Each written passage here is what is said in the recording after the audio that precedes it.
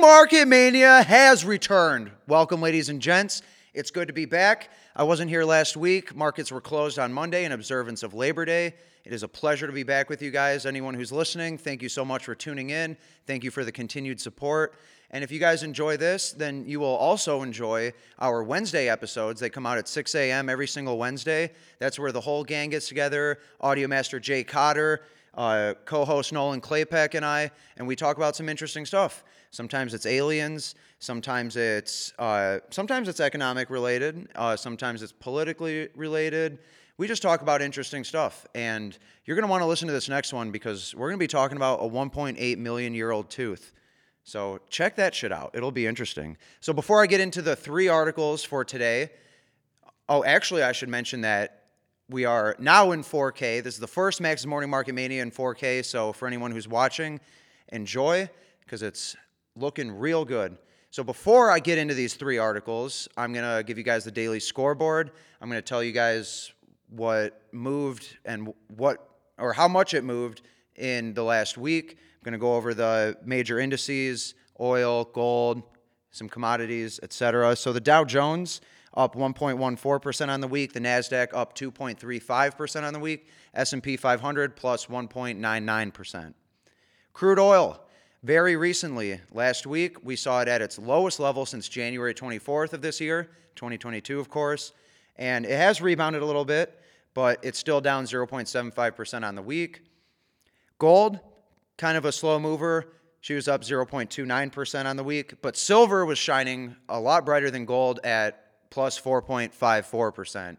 And actually, I was trading some call options on a silver miner called First Majestic Silver, and I ended up doing pretty good on that one.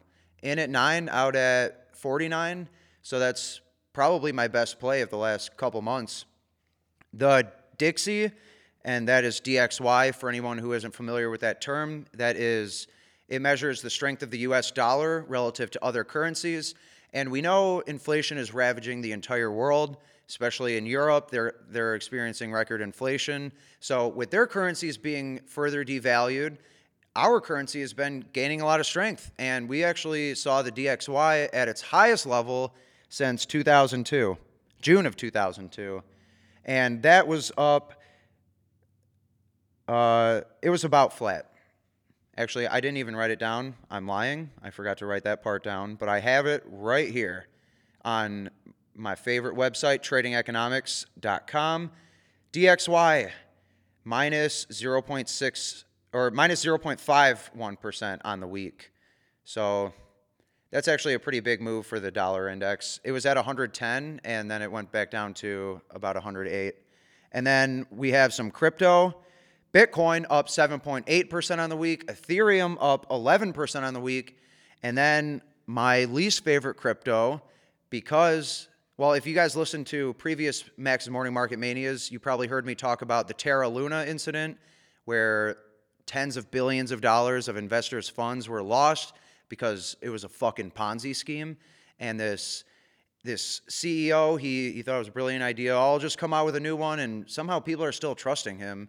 And that crypto, as we know, it went from like $100 to like $0.00007 per token, which is like a 99.999% drop. It was actually up 79% on the week. And on the month, it was up 416%. And that's even after the price kind of fell off a little bit. Some people took some gains. They sold off. So I think it was up as high as like 600-something% when I looked earlier this morning or maybe last night. And then last but not least, we got the 10-year Treasury. She is at 3.32%. And the highest it was as of recently, it was at just shy of 3.5%. So it's creeping back up to its recent highs, and that was up 0.12% on the week.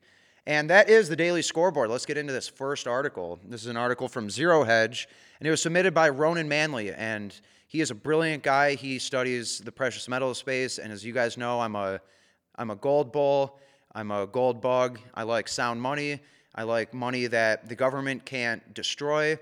So I figured this article was interesting for you guys. Eurasian Alliance plans a Moscow world standard to destroy LBMA's monopoly in precious metals pricing. What is the LBMA? That's the London Bullion and Metals Association.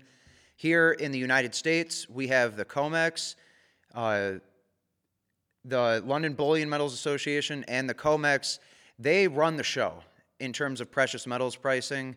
And as I've talked about before, JP Morgan and their cronies there, they got busted for spoofing, which means they were artificially manipulating the price of precious metals, and they were manipulating them downward. And some people got in trouble. I don't remember their names, but a couple of them got like 9, 10, 11, 12 charges. And they're going to be in deep shit. And it's these whole organizations that do the manipulating and allow for it to happen. And Moscow was like, maybe I'll threaten their monopoly in the precious metals scheme. So, according to Russian media, Moscow and a number of Eurasian allies are now reviewing a proposal to create an entirely new trading and pricing infrastructure for the international precious metals infrastructure in order to both destroy London and New York monopoly over global precious metals pricing and to stabilize the Russian gold market. So I definitely check this out. This is a Zero Hedge article, as I said. There's 3 bullet points that I wanted to mention. This infrastructure would take the form of a Moscow World Standard for precious metals pricing akin to the London Good Delivery List of the London Bullion Market Association. So scratch what I said before. It's the London Bullion Market Association, not the London Bullion Metals Association. I can't believe I got that wrong. I thought I was pretty familiar with that. Hey, we all make mistakes, but I'm doing my due diligence, and I was corrected.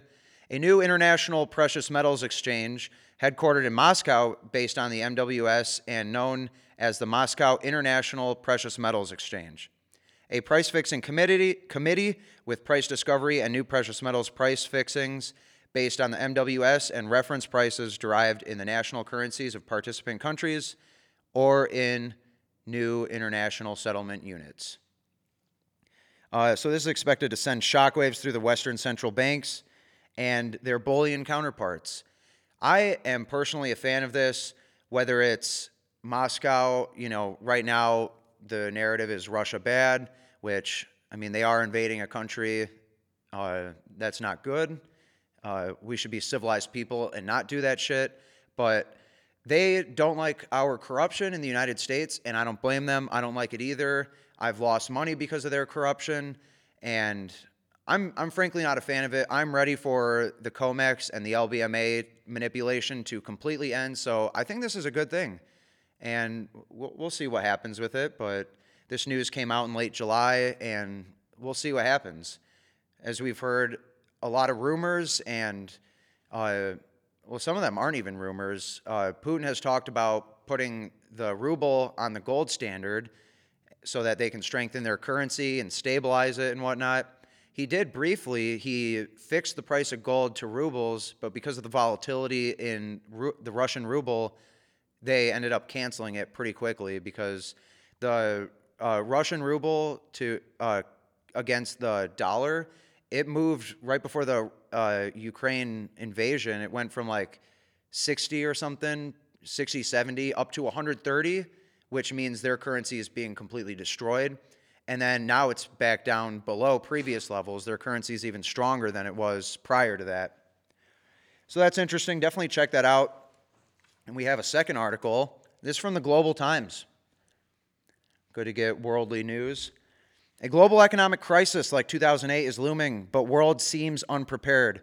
Former Deputy Director General of the World Trade Organization said that. So his name is Yi Xiaojun. That's probably wrong. I don't speak Mandarin. I don't know how to pronounce that shit. But he was a high up individual. Formerly, of course, he was also the Vice Minister of Commerce. And he said a few interesting things. The global economy is at risk of stagflation with high rates of inflation, debt, and interest rates, and at the same time as low growth. If Russia-Ukraine conflict is prolonged, it will definitely further aggravate global shortages of energy and food, which will trigger a global economic crisis similar to that of 2008. I've been talking about this. I think this is something that is inevitable. It might not be imminent, but we're seeing energy shortages all over Europe, and I'll get into that a little bit more in the next article as I talk about a recent happening with the Nord Stream pipeline. But this will likely get worse, and I agree with what he says here. You know, I bring up these articles because they're interesting, so obviously I'm going to recommend that you check them out. All the links will be in the bio, or not the bio, the description. So another paragraph from this article, he stressed that in the face of these global crises, no country, big or small, can remain immune and unaffected, and no country can cope with the crises alone. For the common interests of their own countries and mankind, all countries, especially major countries, should abandon the zero-sum Cold War mentality, take the initiative to shoulder their due responsibilities, strengthen multilateral cooperation under the framework of the G20 and other relevant international systems, build more bridges, and reconnect the deeply divided and fragmented world. So what he's saying there basically is that we need to come together and we need to fix it together. The U.S. alone can't fix it. China can't fix it alone. Europe can't fix it alone. And all of these countries, they're experiencing inflation. All these countries, they have record debt to GDP ratios. And by that, I mean a debt to GDP ratio. It's how much debt versus what's your GDP. And right now, the U.S. is, I think, around 140%. Their debt to GDP. I'm going to go on usdebtclock.org right now, and I'm going to look. Oh, the current debt to GDP ratio is 124.42%. So it would take 1.24 years of our entire GDP, our entire total economic output, just to pay for our debt. And we're not the only country that's facing that. China's is really bad. Japan's is, I believe, the worst in the world. And these are major economies, and when one part of this breaks, it'll likely all break. It's like the Hoover Dam. It gets one big crack, and then it just adds the pressure, and that crack will just get worse and worse and worse until bam, and then it breaks. And that is something that I think is going to happen, unfortunately, but there are ways we can prepare and potentially profit off of this, one of which, diversify your assets. If you could diversify through different countries and investments in different countries, that might be of help. Maybe putting your dollars into sound money like gold and silver, which will probably end up doing pretty well if the entire system collapses.